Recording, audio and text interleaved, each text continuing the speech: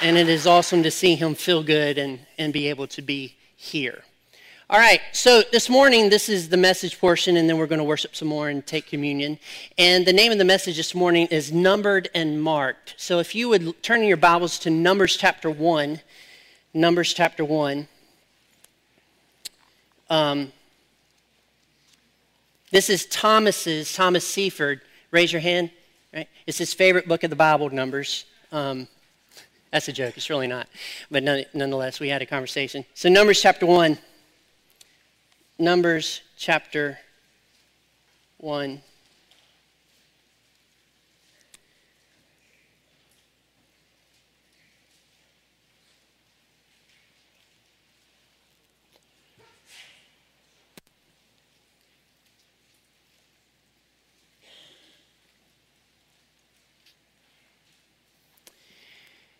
And this is what it says. The Lord spoke to Moses in the wilderness of Sinai in the tent of meeting. Now, last week we talked about that tent of meeting being something outside of the camp. It is still the case in this verse.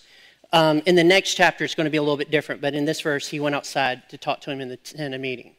On the first day of the second month in the second year after they had come out of the land of Egypt. What I think is remarkable about this particular verse, and any time I see this in Scripture, is that the Lord spoke. And he spoke to Moses. The God of the universe decided to speak to somebody that he had created. The God of the universe decided to speak to a man that was sinful. The God of the universe decided to speak to somebody that was less perfect than he is. The God of the universe decided to speak to somebody that doesn't have the potential in this life of ever coming close to being as holy as he is. But the Lord spoke to Moses. That's an amazing, amazing thing. I pause every time I see that. If I was to go somewhere and someone was to talk to me that was a leader that I respected, it would make my day. I was in a conference one time with John Maxwell, and I was listening to that conference. This is probably 20 years ago, and it was a big conference. And I got a little busy after the conference and happened to be walking through the sanctuary at the end of that, and he was up front alone, so I walked up to him to talk to him and just to say hello and thank him for the conference. That man spent the next 45 minutes with me, talking to me how I could lead my church better and giving me principles one-on-one. It is something that has never left me. I mean, I still think about that and still respect that man until today because of who he is. If you know who he is, he's a pretty big guy. To take that time with me, who had a church of 30 at the time.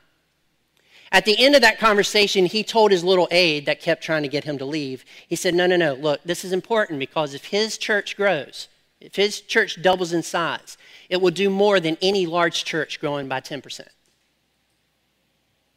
That's crazy how he did that. But here in Scripture, somebody bigger than John Maxwell has spoke to Moses. Don't you agree? And it's amazing that God, who doesn't have to speak to Moses, decides to do so. I would submit to you this morning that the Lord is not only speaking to Moses, but he's also decided to speak to you and me today. That is an amazing concept. So turn in your Bibles to Hebrews. It's in the New Testament. Hebrews chapter 1.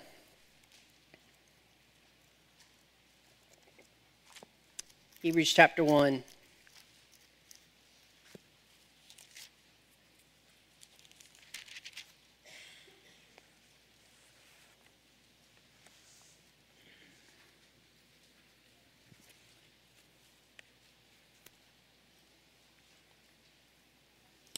And this is what it says.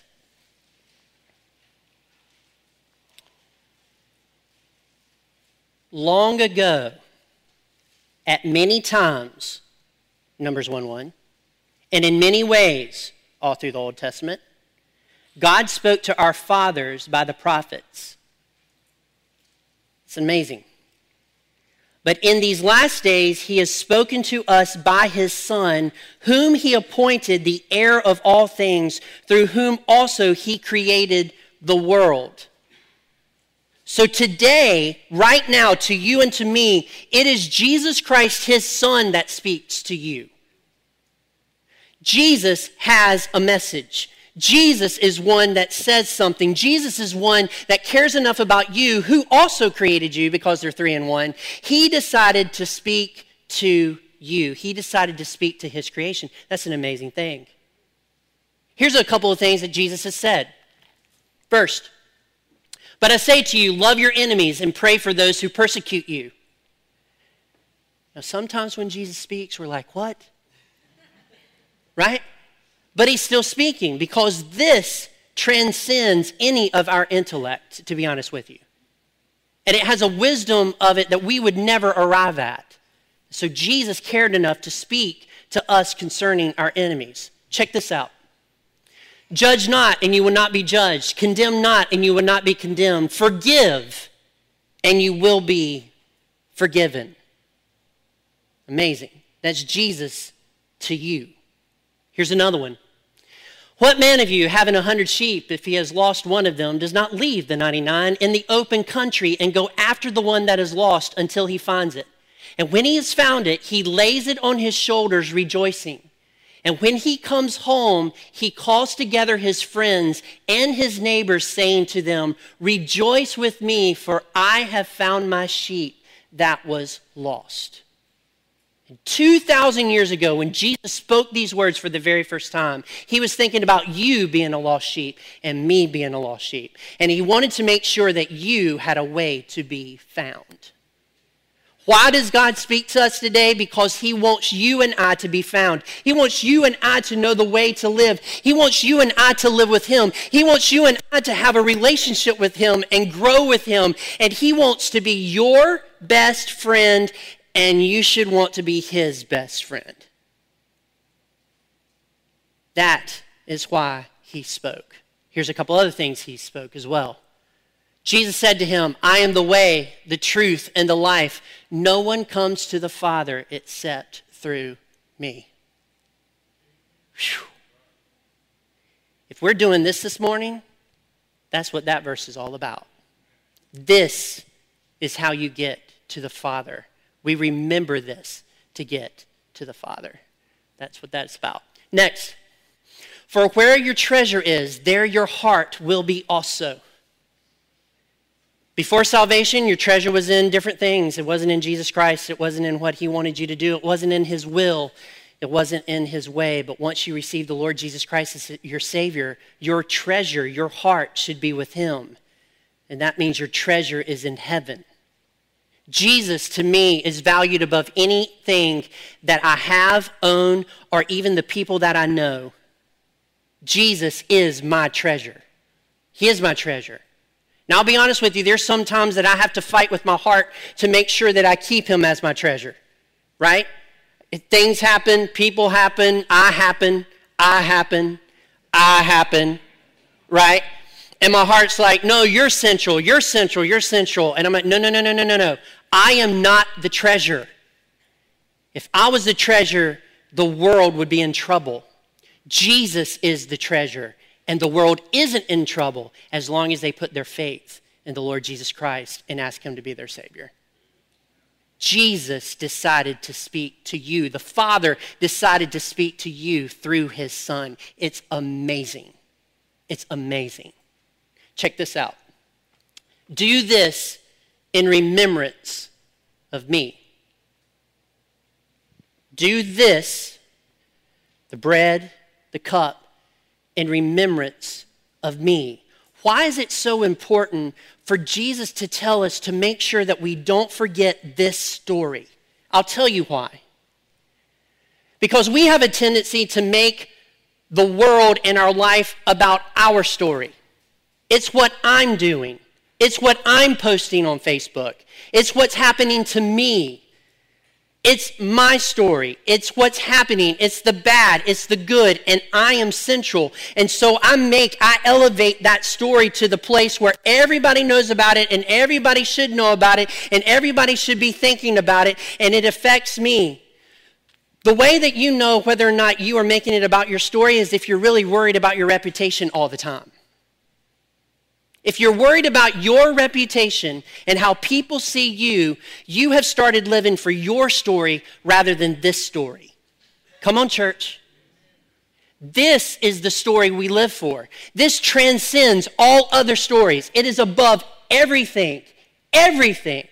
It doesn't matter what happened to you this week compared to this.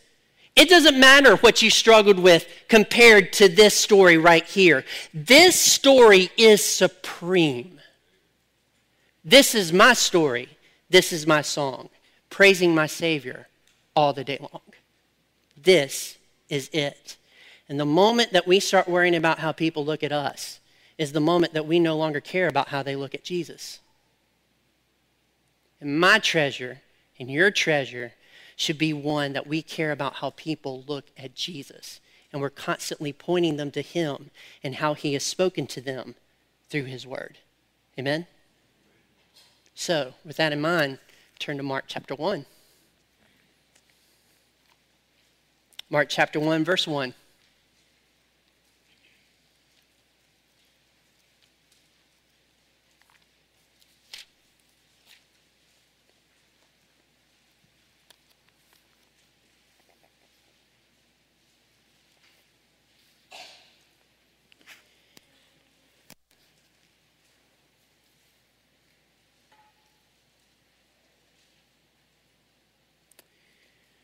And in verse 1 it says these words, "In the beginning of the gospel of Jesus Christ," the beginning of the gospel of Jesus Christ, the Son of God.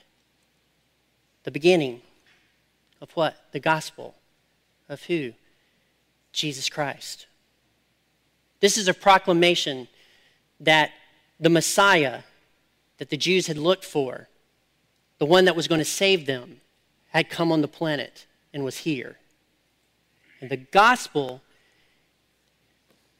is the good news that the Messiah came. You tracking?